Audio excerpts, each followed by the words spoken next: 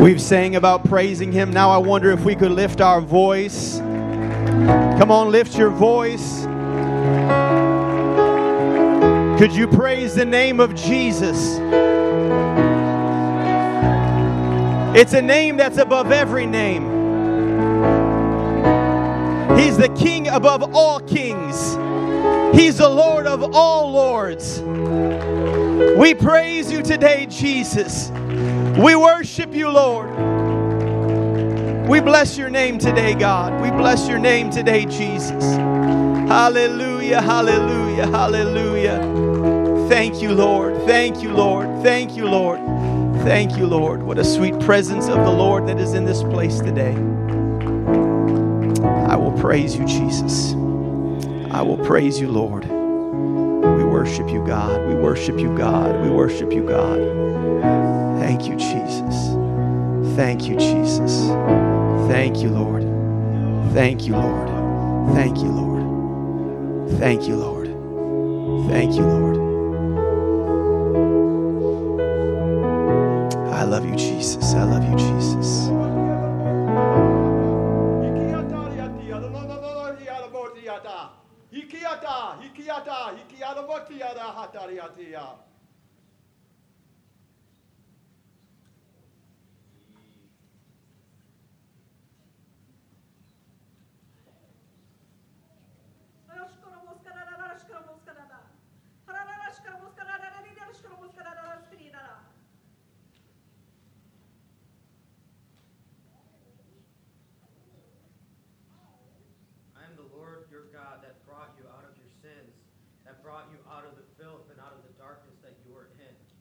Worship me. I am here. I love you. I'm here to take care of you. I'm here to be with you. I've come to join with you. I live inside of you. Worship me in spirit and in truth. Follow after me. Don't let go of the things of the past and follow me. Don't look behind. Look forward to me, and I will take care of you, and I will lead you. I am faithful, and I am the faithful one. Thank you, Jesus. Can you thank Him for that word today? Thank you, Lord, for speaking to us, Jesus. Thank you, Lord. Thank you, Jesus.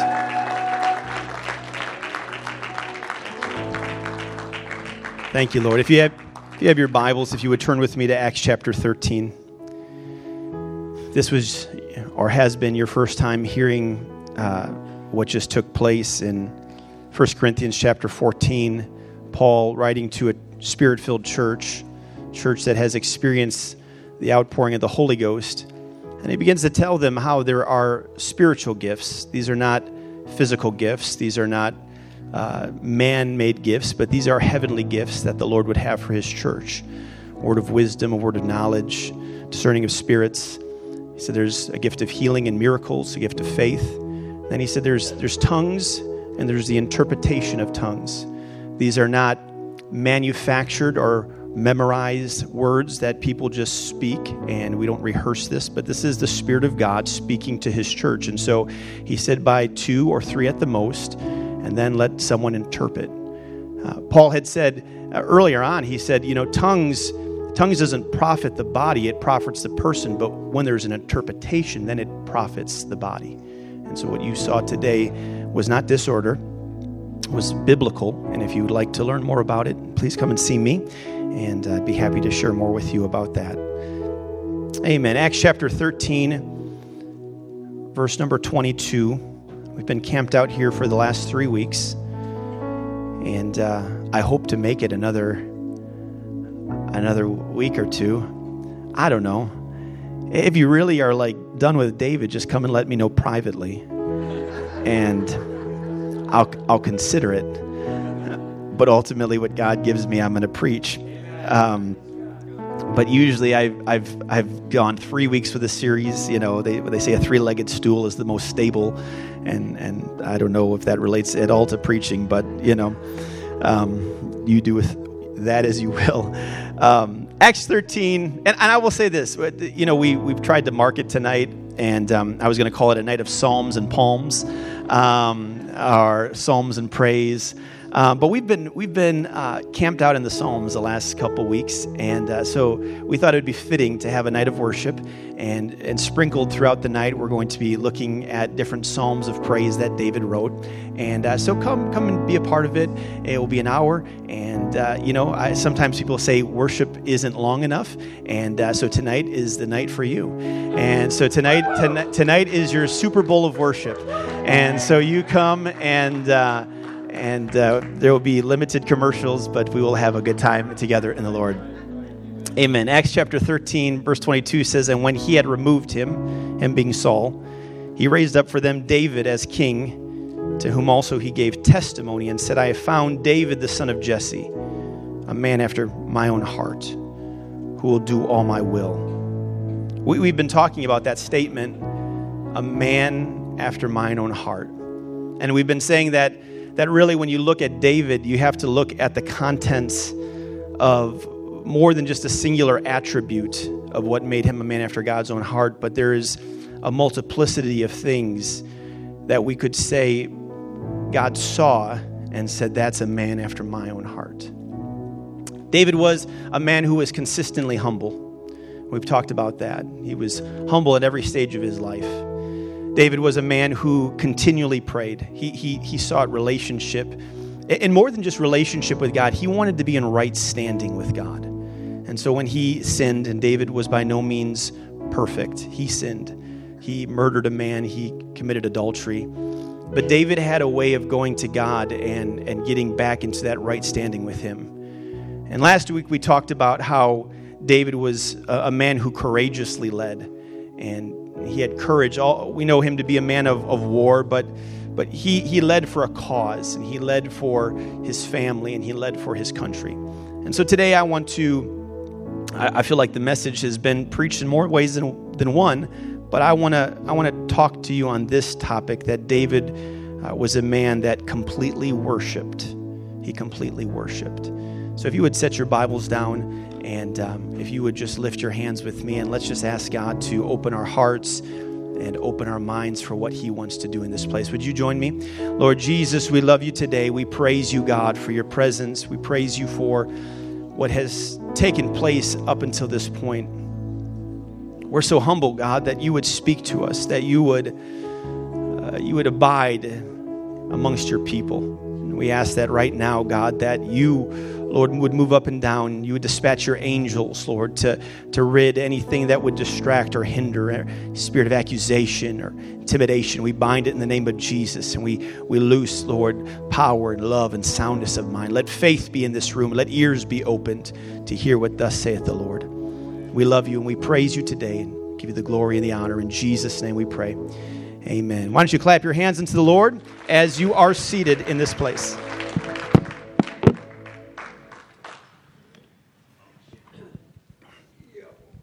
David was a man after God's own heart. As you read through the life of David, which it's amazing how much content we have on David's life, chapters devoted to the life and ministry of David. But as you study David out, it becomes quickly apparent that there were many titles and or statements that were assigned to and said of David. David was a shepherd boy. He was a musician in the courts of Saul. He was a faithful friend to Jonathan, a mighty man of valor. We know David to be a warrior. They said Saul has slain his thousands. David has slain his tens of thousands. He was a leader of some really bad dudes called the mighty men. David's mighty men. They did fierce things for David. David said one day, I'm thirsty, and there was no water where they were. And so these men were so loyal to David that they fought their way to where there was water, and they got him some water to drink, and they brought it back. And when David got it, he dumped it on the ground. Imagine that. I have to imagine what I would have done in that instance. So he had mighty men that he led. He was also the king of Judah and eventually the king of Israel.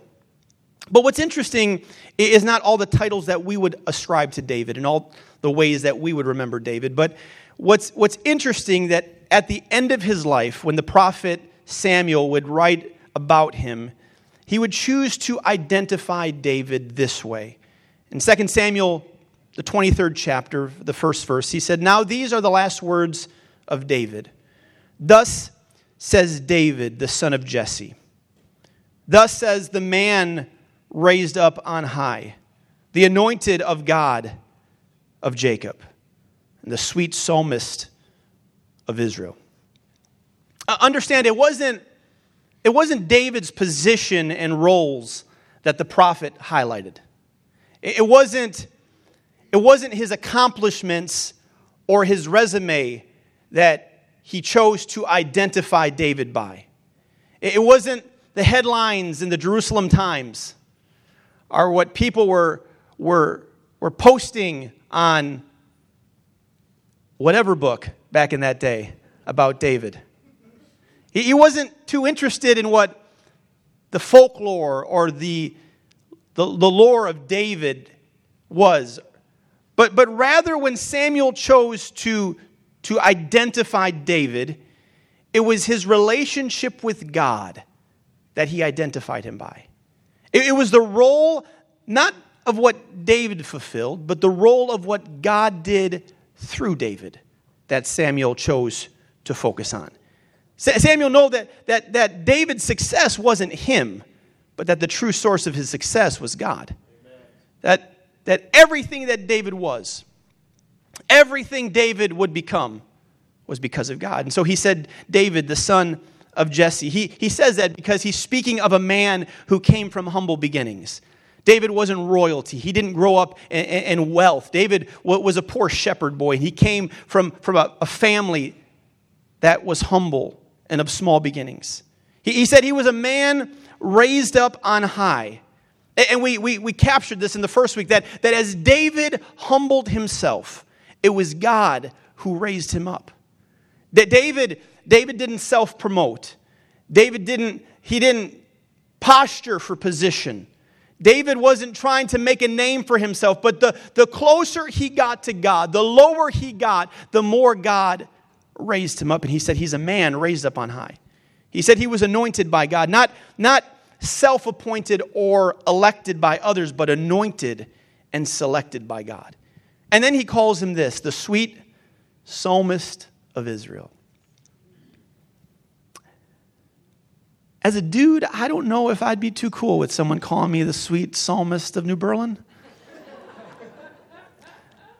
I mean, Joe, if you want to call me that, you can. I might avoid you for a couple weeks just to hope it wears off. But that's what they knew. The sweet psalmist of Israel. We know that David, out of the 150 psalms, David wrote 73 of those. They were songs not written for public applause, but for private adoration. Songs of worship written and expressed from the deepest places of David's heart. And within the Psalms, like a mosaic, we get fragmented pieces that give insight into David's relationship with God. And we clearly see, and this is the first thing we see about him, and like my points have been in the past, this is another very deep first point. We see that David had an attitude of worship. Look at your neighbor and say, he had an attitude of worship. 2 Samuel 6 is a joyous occasion for Israel. But to understand the joy of 2 Samuel chapter 6, we have to move back a little bit. Because prior to Samuel becoming prophet, there was Eli that was on the scene. And Eli was a man, he was a judge, and he was a high priest. And Eli, we come to find, is... we don't get much of the backstory, but we do see something very important about Eli. Eli had two sons, Hophni and Phinehas. Think about those names, right? Any pregnant mothers in the room? Try Hophni or Phinehas. Actually, after I tell you what they did, you probably won't want to call your sons Hophni and Phinehas. But Hophni and Phinehas treated the sacred with contempt. They would go as temple assistants to the high priest, their father, and they would steal from the sacrifice. That which was sacred, that which was set apart, they would treat it as average. They had relationship with women. They were men that were not obedient to the word of God. And because of this, the Lord raises up Samuel. Samuel, just a young boy, he goes to Eli in the night and he says, "Here am I." And Samuel eventually realizes that the Lord's dealing with Samuel's heart. And he says, "Hey, the next time you hear him say, 'Here am I,' what do you want to say to me?" And in that moment, the Lord speaks to Samuel. And the Lord tells him what's taking place. He tells him that judgment is coming on the house of Eli and his family.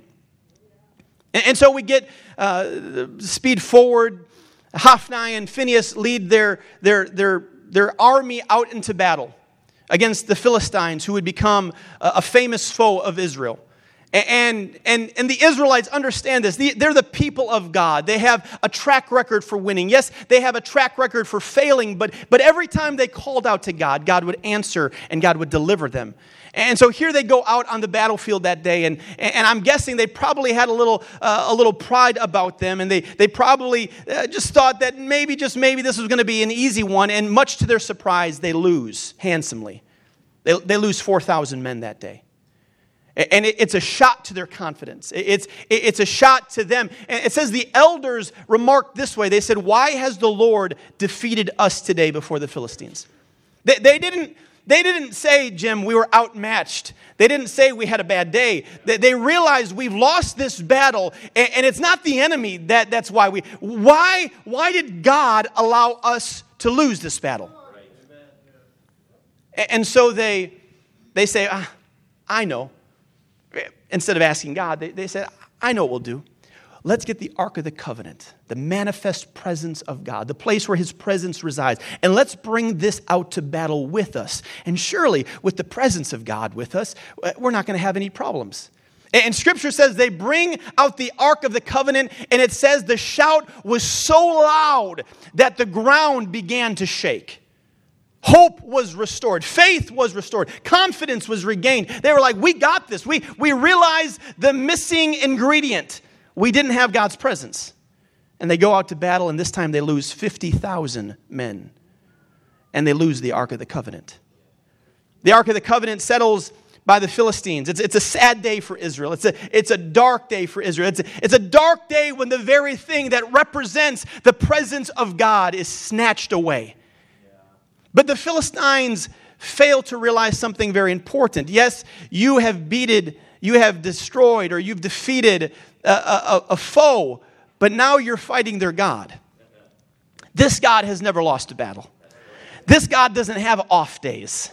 This God doesn't just one day just say, "Oh, oops," and lose. No, he is undefeated. And so the Lord wreaks havoc on the Philistines. They bring it into the house of their god, Dagon. And Dagon keeps falling over, and eventually his head and arms falls off. And the people break out into tumors. The people of Ashdod are ravaged with tumors. And so they say, nope, it's not here. Let's take it to Gad. And in Gad, there's destruction that comes upon their city. And then they send it to Ekron, and great tumors and destruction fall on the people there. For 7 months, the Philistines, not one sword is raised against them. Not one Israelite troop is sneaking around. But in 7 months, more damage and destruction happens to these people because they're housing something that they have no right housing. That's right. These false worshiping God people, these people who don't fear the name of God, are holding on to the very manifest presence of God. And so they say, we can't do this. And so they send it off to Kiriath Jearim. And we see that, which is kind of confusing as you study it out. It rests in Kiriath Jearim for probably 20, maybe 30, depending upon how long Saul's reign was. Saul's reign possibly 40 years, and then David reigned another 7 years in Judah. So let's just call it 47 years. Nobody goes looking for it. Saul doesn't say, "We need to get back the presence of God," but he's just comfortable with it being in Kiriath Jearim. David becomes king, the king of Judah. And as we said, and when we closed out last week, when David comes into Jerusalem, that sweet city, and the Jebusites meet him at the gate, he goes, "Nah, I'm coming in, and you're getting out." and he evicts the Jebusites. And one of his first priorities after going and defeating the Philistines is he says, it's time to get the ark of the Lord back. It's time to get the ark. David, a man who loved the presence of the Lord. David, a man who had fallen in love with God, said, hey, it's time to get it back. Amen. But what's interesting is the Philistines found a way to transport the Ark of the Covenant. They put it on a cart. But clearly in Scripture, that was not the way that the Ark of the Covenant was to be transported. And so David and his men, David makes a fatal flaw. He tries to carry the presence like the world carries the presence. I want you to know something, that this point can preach, and we'll just preach it for a second, but we don't do things the world does. We don't get our marching orders on how we serve God from the world. We are not competing with the world. Our worship is not competing with their worship. Our preaching is not competing with their preaching. No, we preach what the Lord says. We do what the Word of God says. We don't deviate from it. And as culture changes and as people's minds change, we don't change because the Word of God is forever settled in heaven. And so David says, well, if it was good enough for the Philistines, it's good enough for us. And they begin to transport the Ark of the Covenant, and it hits a pothole, and it begins to stumble. And Uzzah, who has good intention in his heart, who I'm sure loves the Lord and fears him, reaches out to steady the Ark of the Covenant. You are not to touch it. There's staves that you were to put in it, and you were to carry. You were to bury it on your shoulder, bear the burden on your shoulders. And Uzzah touches it, and the Lord immediately kills him. And David is all sorts of emotions, fearful, upset. I'm trying to do something good, Lord. And again, I think this serves a point. You can have the best intentions, but if you're not doing it according to the Word of God, your intentions fall short. You can have the purest motives and the purest desires, but if you're not worshiping God and not living the way that He wants you to live, this isn't a, hey, you did good enough. No, He holds you accountable to what you know and what you read. And so salvation is clearly spelled out in the Word of God. You need to repent. You need to be baptized, every one of you, in the name of Jesus Christ, and you need to be filled with the gift of the Holy Ghost. And so we don't say, well, I guess it's just good enough if you just say the sinner's prayer. Nowhere in the Bible does it say that. And so we don't say it's good enough. No, we say if the Word of God says it, that's what we do. If God said it, I believe it, that settles it. We don't have to debate it. We don't have to discuss it. We don't have to get here and try to posture and what the Greek and the Hebrew. No, if what's clearly outlined in the Word of God and what clearly Jesus taught and what clearly the disciples followed, that's what we do. And so I don't care what these denominational faiths want to do. I've seen some of these big name preachers, and it seems like every month they're changing their stance on cultural issues. We're not trying to draw a crowd. We know in the last days there's going to be a falling away from the church. We're not trying to make this easier. We're trying to make sure we abide by every jot and tittle that is written in the Word of God.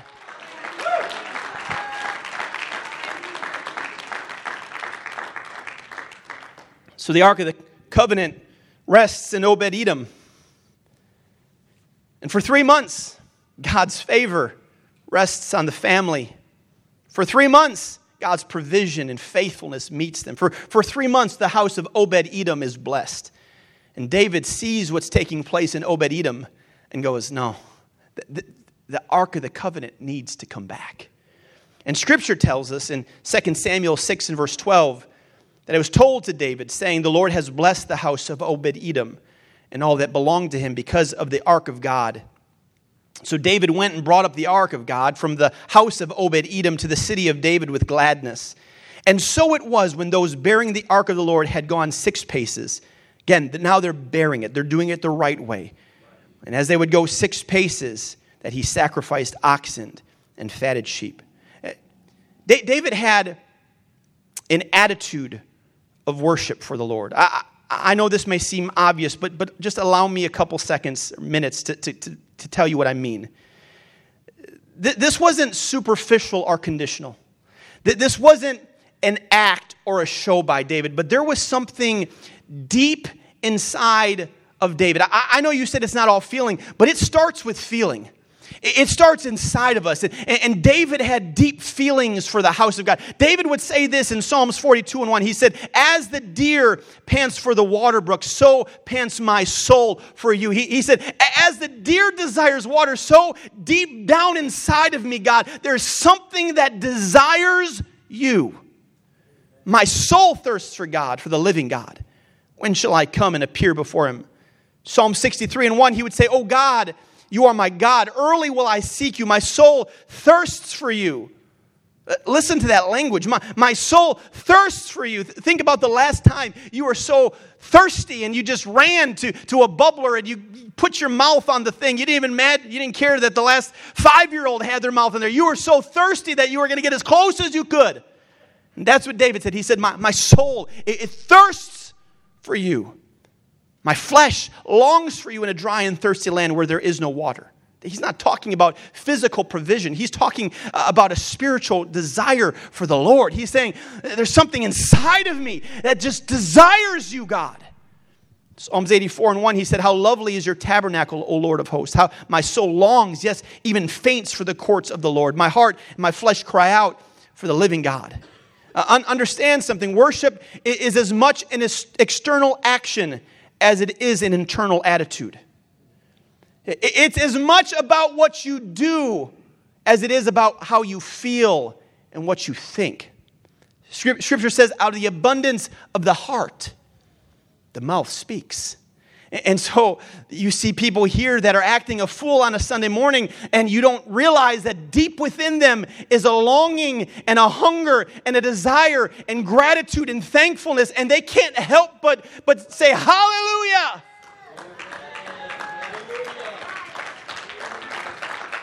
The old Bishop Patterson wrote a song. He said, when I think of the goodness of Jesus and all he has done for me, my soul cries out, hallelujah. Thank you, God, for saving me. He said, it's not just inside of me, but it comes out of me. Worship starts from within it. Eventually it works its way out. And we see this in David. So how can you tell if you have an attitude of worship? When your praise is not conditional on what God's done for you. When your praise is not dictated on how you feel that day. I'm sorry, Pastor. I didn't clap my hands. I didn't worship today. I'm just tired. I just didn't feel like worshiping God today. I can tell you, you don't have an attitude of worship. Because I can't help it on even the longest days and even the driest moments in my life, when I think about God, there's something inside of me that just begins to well up, and I can't control it. I can try to suppress it as much as I want, but when the songs start going, tears start to flood my eyes, and my foot begins to tap, and my hand, and I can't help but lift my hands. They might feel heavy in the moment, but I say, listen, body, you're not telling me what I can and cannot do. So I praise the Lord. It's a visceral response of our soul. Something inside that needs to be let out. David would say this in the cave of Adullam. Here's a man that's running for his life. Saul's trying to kill him. He just had to feign himself mad in front of the king to avoid being killed. And you would imagine the emotional state David should have been in. You can imagine how he could have played the victim card and how he could have questioned God. But instead, David writes this. He says in Psalms 34:1, I will bless the Lord at all times, and his praise shall continually be in my mouth. He said, I will bless the Lord at all times, and his praise shall continually be in my mouth. Well, David, let's put you to the test. You fail really bad. You make a big mistake. You get Bathsheba pregnant, and the baby comes out, and the Lord's judgment comes on that baby. And for days you fast and you pray, and the Lord hears your prayer, but the Lord decides not to heal that baby, and the Lord takes the baby. What are you going to do in that moment? And Scripture tells us this. When David saw that his servant, in 2 Samuel 12, servants were whispering, David perceived that the child was dead. Therefore, David said to his servant, is the child dead? And they said, he's dead. So David arose from the ground, washed and anointed himself, changed his clothes, and he went to the house of the Lord and worshiped. He said, I'm going to take off my garment that is sorrow. I'm going to take off my garments that are heavy, and I'm going to switch it with a garment of praise. And I'm going to go into the house of the Lord. You say, I'm sick, I can't come to the house of the Lord. You say, you don't realize what just happened to me. I can't come to the house of the Lord. David said, that's the only place that I want to go. When things are not going good, I will bless the Lord at all times, and his praise shall continually be in my mouth. So that means I will praise him when things are going good, and I will praise him when things are going bad. I'll praise him when I'm healthy and happy, and I'll praise him when I'm sick and I'm sad. I'll praise him when my bank account is full, and I'll praise him when my bank account is empty. There are no circumstances, there are no conditions, because whatever is within me, whatever the circumstance, my heart and my soul has to praise the Lord. Praise you, Jesus. Praise you, Jesus.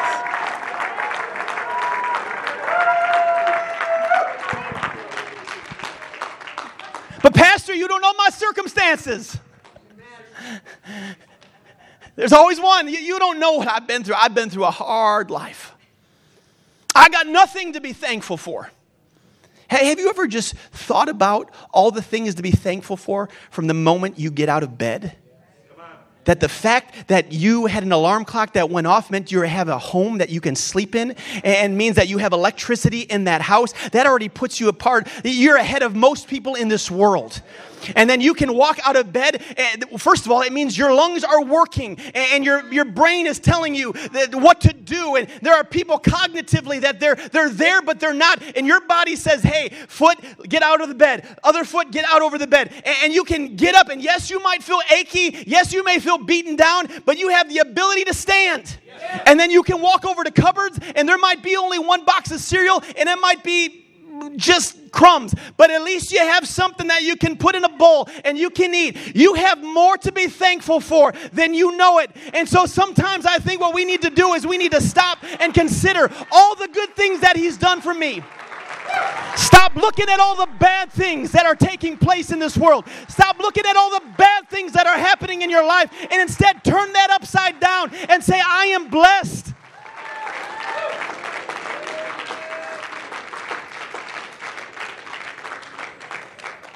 David had an attitude of worship, and so must we.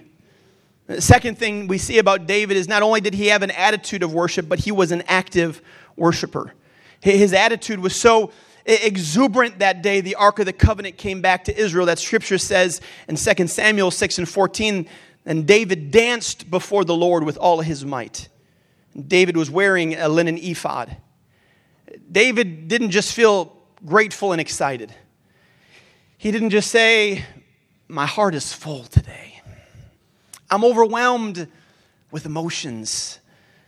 I almost cried today. I just felt it. It was about to come. David didn't just feel something, but those feelings bubbled up outside of David, and David couldn't control himself. And David began to express what he felt as he danced in the presence of the Lord. You see, David wouldn't allow his praise and worship to be merely contained to an internal attitude, but he was excited and thankful that he had to externally act it out. And so he danced publicly in the presence of the Lord. Here's the king of Israel, the man who can point at someone and say, you're done, and they're done. The man who should be dignified, the man who should be put together, the man who has more riches than anyone else, that should show his wealth and should show his stature. But in that moment that the presence of the Lord was, he took off his kingly robes, and he got, some would say he got possibly to a little, very little clothing, if any clothing. And David began to dance in the presence of the Lord. He didn't care what you thought. He didn't care what anyone thought, because he wanted to praise the Lord. And so he praised him. But praise is an interesting word if you think about it. In English, we say praise, and I guess it's subjective to what you think praise is. And so I could pass this microphone around and I could say, what is praise? And you could say, praise is a song service that you go to. Some could say praise is clapping your hands. Some could say praise is saying good things and positive things about God. But when you look in the Hebrew, there are 7 words that describe praise. And I want to use this as a moment to give explanation. If maybe you've been here and you see some people acting a fool and you think, what is up with that person? I want to give you some context that everything we do is in the Bible. It's scriptural. The first word is halal, and it's where we get, it's the root word of where we get hallelujah. And so basically, it means to praise Jehovah, Yah. And the word halal means to be clear, to praise, to shine, to boast, to show, to rave, to celebrate, and to be clamorously foolish. So we started with the best one first, right? So if you think someone hidden here, if you leaned over to the person you came with and said that person is acting clamorously foolish, first of all, good for you for using that vocabulary. I love it. I want to talk more with you. I want to introduce the word anthropomorphism into that. But Scripture says that they should. Psalms 151 says, praise or halal the Lord. Praise God where? In his sanctuary. So we're in his sanctuary. Praise him in his mighty firmament. Three times, 3 commands. We are to celebrate the Lord. We are to clamorously act foolish. We are to boast and we are to rave. It's like you mothers who are so proud of little Benny who went to school and he made just the beautiful masterpiece, and you've taken pictures and you posted it on Facebook and you said, my son, he's like the next Picasso, and we're going to sell these and we're going to pay off the mortgage. You clamorously act foolish and you celebrate young Jimmy. But we're to do that about God. We're to boast not in ourselves. We are to boast in the Lord. And so when we get together, we're not celebrating the singers. We're not celebrating the drummer, although he's very good. But we are celebrating the King of Kings and the Lord of Lords for everything he has done and everything that he has been to us. And so in those moments, we start acting a little foolish. We get a little crazy. We do things that maybe you wouldn't do anywhere else because he's been so good to us. The next word is yada, not Yoda, yada. But help you I will with this word. Yada means, I scored points with a very small minority of people. For those of you that don't know, don't ask. Because they will tell you a lot. Yada, it means the extended hand, to throw out the hand, therefore to worship with extended hand, to lift your hands. And so the psalmist said, thus I will bless you while I live. I will lift my hands in your name. And so why do we lift our hands? Well, the scripture tells us to lift our hands. But think about lifting hands. Think about the people who lift their hands. When I was a child and I needed my mother or my father's attention, and I was in a place where I couldn't maybe do things on my own, I was upset. When you're a suspect and you get in trouble with the law, they might say, and so some places it's a form of surrender. And so that's what we're doing when we're coming into the presence of God. We are worshiping him and we're lifting up our hands and we're saying, I surrender to you. I can't do this on my own. I need your help. And so sometimes we get into the presence of God and we feel overwhelmed by what we feel, and maybe we don't know what we're feeling, and maybe we don't know how to respond, and all we can do is just lift our hands in the air. And it almost becomes like an antenna because it tunes us into his presence. It tunes us into his spirit. And all of a sudden, as you do that, you begin to feel the warmth of his presence come in, and you can give him a yada praise. The next is toda. This comes from the same principal root as yada, but it means an extension of the hand in adoration, but it pushes it a little further. It means that when I do a toda praise, that I'm thanking God for things not yet received. I know I can praise him for what he's done, but when I do a toda, Scripture says offer God toda, thanksgiving. And I can begin to say, Lord, I know the battle has not been won, but I know it's going to be. I know the healing has not come, but I know you can do it.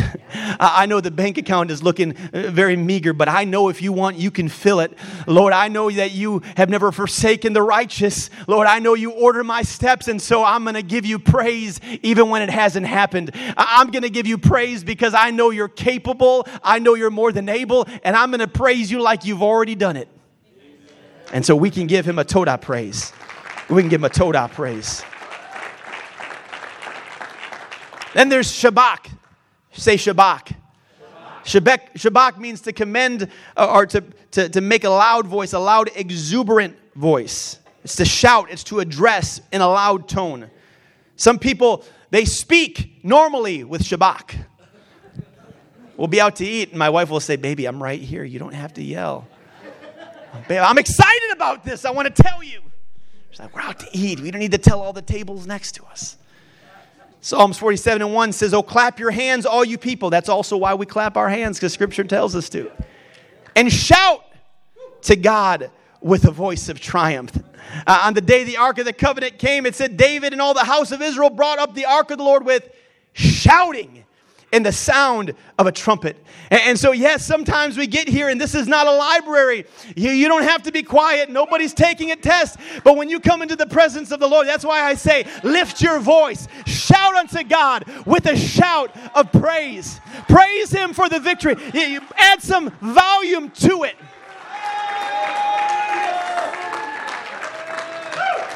One preacher said it this way. One preacher said, the enemy is called the prince of the power of the air. And so when we begin to shout, shouting is something that agitates the sound waves. It agitates the air. So think about this. When I begin to praise God with a loud shout, I begin to agitate the enemy's atmosphere. I begin to agitate the enemy's adversary with praise unto our God. And he might think he's winning, but I can shout with a loud voice and praise Him.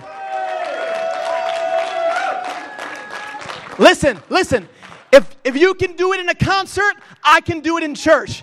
If you can go to the Super Bowl tonight and you can shout your heart out, I can do it in church. Stop thinking it's weird here when you'll go there and do it. I can do it if you can do it there. If you want to dance at a game, I'm going to dance at church. If you want to clap for a player, I'm going to clap for a king. If you're going to praise a player, I'm going to praise my God.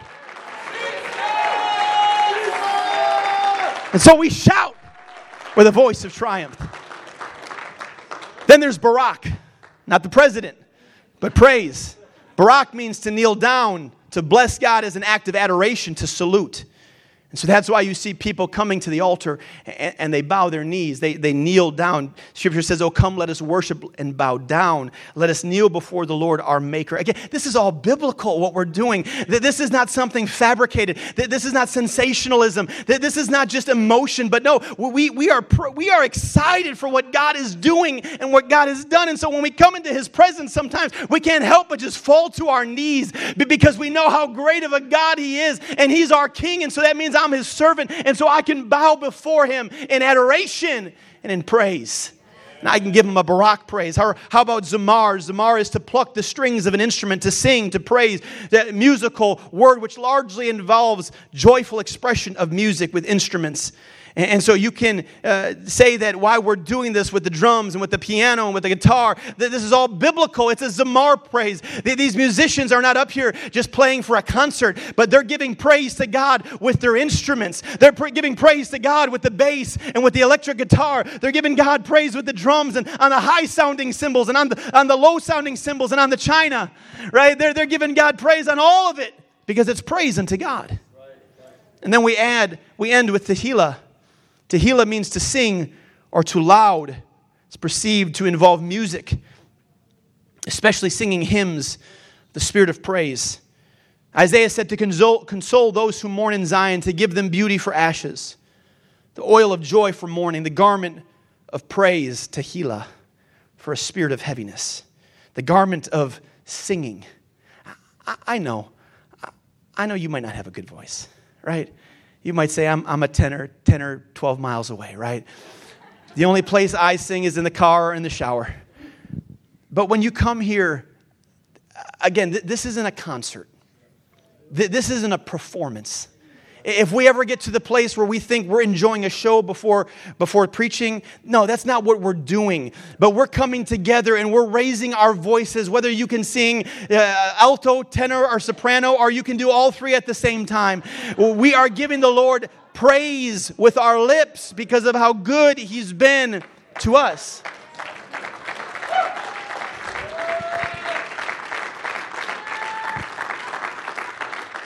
And so you say, well, again, that's good for you. You don't realize, you may not know this, I took the personality profile, and I'm an introvert. We don't do that. Singing exhausts us. After I sing, I have to go lay down for 3 hours.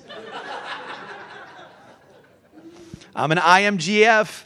That means we don't lift our hands in public because people look, and we're not about people looking. So Scripture says this. It says, here's the qualifying factor. So if you're wondering, I don't know, I mean, he's making a good point, but I'm still not sold, okay? Should I really? This is me closing the deal, Candace, okay? Scripture says, let everything that have breath praise the Lord. Let everything that has breath praise the Lord. Let everything that has breath praise the Lord. I don't know if I can praise. Let everything that has breath praise the Lord. I don't know if I can sing. Let everything that has breath praise the Lord. I don't know if I can dance or worship. Let everything that has breath praise the Lord. I don't know if I can clap my hands. Let everything that has breath praise. I don't know about you, but I don't think we can go any further without offering some praise to the Lord. Could you lift your voice and begin to praise Him in the way you know how, in the way you feel comfortable?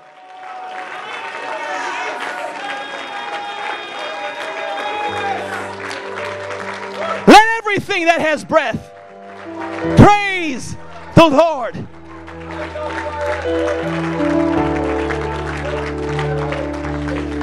Remain standing with me. I got so much more, but this is, I think, where God wants us to stop.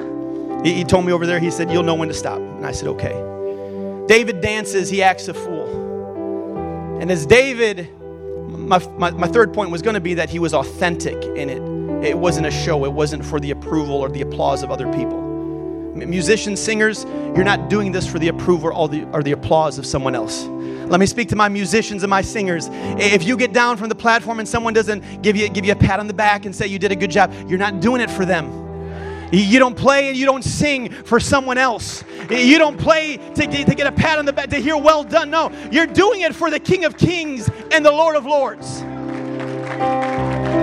And David gets done, and he goes and there's Michal, his wife. And David was authentic, but Michal has an attitude. Who do you think you are? You're the king. You're not to act this way. You've acted like a fool. And Scripture said she despised him in her heart. She said, how glorious was the king today, uncovering himself in front of all the maidens. You can just hear the sarcasm in her voice. And I've realized this. I've realized with every David, there's a couple Michals. That every time praise goes on in every church, there's Michals sitting in the audience, critics looking at them. I remember my first Winter Youth Convention as the youth president. Remember, we had a powerful move of God. It was an incredible worship. One of those worship services where you feel like just everybody's life was touched. And when I got done, I had someone come up to me and they said, oh man, that was life-changing. And I said, I know. Oh, those songs were incredible. I said, I know. And I had someone come up to me and said, tonight was weird. The songs were too long. You sang too loud. Then I kept walking a little further and someone said, pre-service prayer was dynamic. I think we just set the tone from the first moment of pre-service. I said, yeah, I believe it. And the next person said, you didn't even pray long enough. You prayed for 5 minutes? If you're going to be the youth president, we need to pray for at least longer.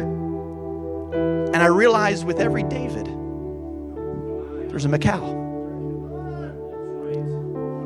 We sing too many songs. We sing too few songs. We sing too many old songs. We sing too many new songs. We sing too long. We sing too short. It's too loud. It's too quiet.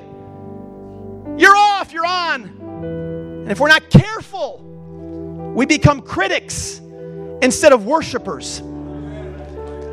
God didn't give you the job of being the critic of the service. The last time I checked, He's the judge. And if someone is out of line, He's the one who corrects. God gave spiritual authority to correct. And so let me just relieve all the Mikals in the room today. You can take off that role and you can put on a garment of praise. David says to her, if you think I'm undignified, girl, you've not seen nothing yet.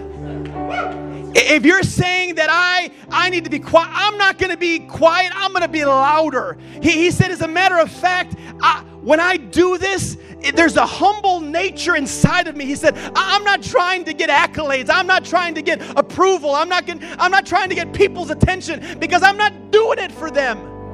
I'm doing it for the Lord. And so when you praise, you're not doing it for me. You're doing it for the King of Kings and the Lord of Lords.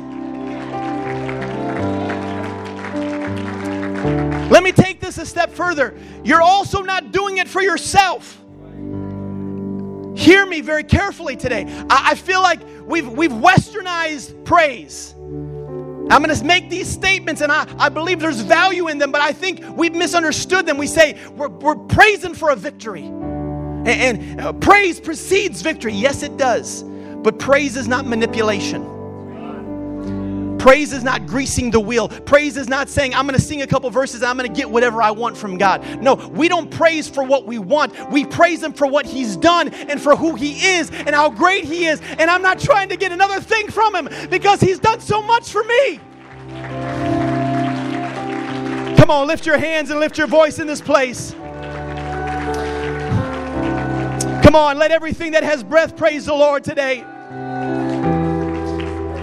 Come on, let a spirit of worship break out in this place. Do what you feel comfortable in this place. If you want to come down to the altar, you can come down to the altar. If you want to link arms with a brother. But can we take a moment to just praise Him for what He has done and for who He is? I'm not going to let a rock cry out in my place. I'm not going to let a rock take my place. He's worthy of all the praise. Oh, come on, my